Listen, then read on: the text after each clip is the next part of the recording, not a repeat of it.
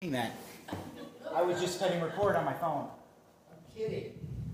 I know, you missed half my fun banter, right? Right. Hey, our press is back up, so if you want free books, apparently we have over 38, I just recounted. Enjoy, they're free, and if you're a writer that wants us to make one for you, I will. Alright, so I've been going through some crap in my head lately, so I wrote some, well, actually I modified some older sad stuff. This one's called It's Not Real. Let me tell you the thing that keeps me up at night. I'm manic. So I have this constant stream of vivid thoughts running infinite channels through my head at all times.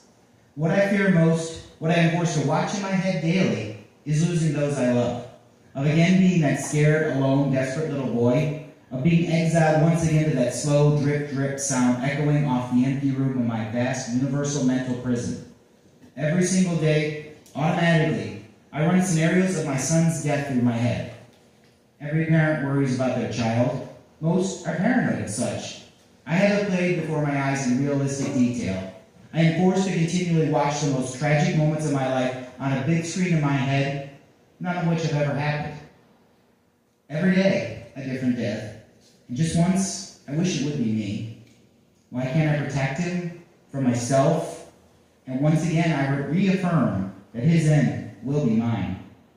I am so terrified that one day I'm going to wake up and he won't be there anymore. That the only good thing about my life will be gone. And it will be my fault. My son is my redemption. Without him, I'm afraid I'd have to admit I'm just a terrible person. I have to close my eyes and repeat this mantra. It's not real. It never happened. Am I real? What is the dream? What is the reality? What I fear the most? One day I won't wake up.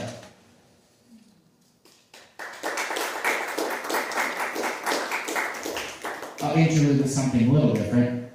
So this one was assembled from some work of myself, a friend named Aaron Schinkel, and an anonymous guy at one of my workshops. It's called The End of Monsters.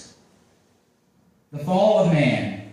It was the end of monsters, the end of mothers, the end of haters, of lovers, of pain and suffering, of bliss and ecstasy. Nothing to hide under the bed, no terror floating in your head, just the buzzing and swarming of the insects. There was just the animalistic need to survive, and Gaia had decided it was best for her survival if we did not. How did we let this happen? A new era begins. For the worst, I will not be silent. The seventh gateway opens, all the trumpets sound, clamoring in the hallway. Truth is subjective. Truth be told, we did it to ourselves.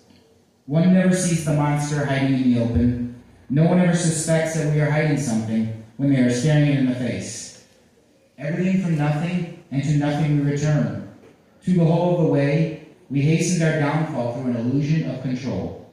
Only through letting this run its course and stepping to the center could the master hope for survival. I'm a little tired of it, but I kind of like the jerkiness. So this is called Nightwish. This is a new one. I wish my covers would cover me and hide all the pain and blame and guilt and shame and blood and tears and filth. I wish I could just pretend to be a good person, a worthy one. This unfathomable loneliness, peering into the void, and finding nothing within myself. I wish this bed was not empty, like me. I wish the darkness would just finish with me, and take its crimson penance. I wish I got what I deserved. All doves go to heaven, but this hound's hellbound. I am meant to suffer and break. I wish this song had rhythm and beat, so someone could dance on my grave. I wish I didn't hate everyone, almost as much as myself. I wish someone would touch me without recoiling, without fear and dread. I wish someone would say, I love you, and we're not lying. I wish I believed them, in anything, in myself. I wish there was a reason for all of this. But I wish more than anything, that I had the courage to make this a better poem. Thank you.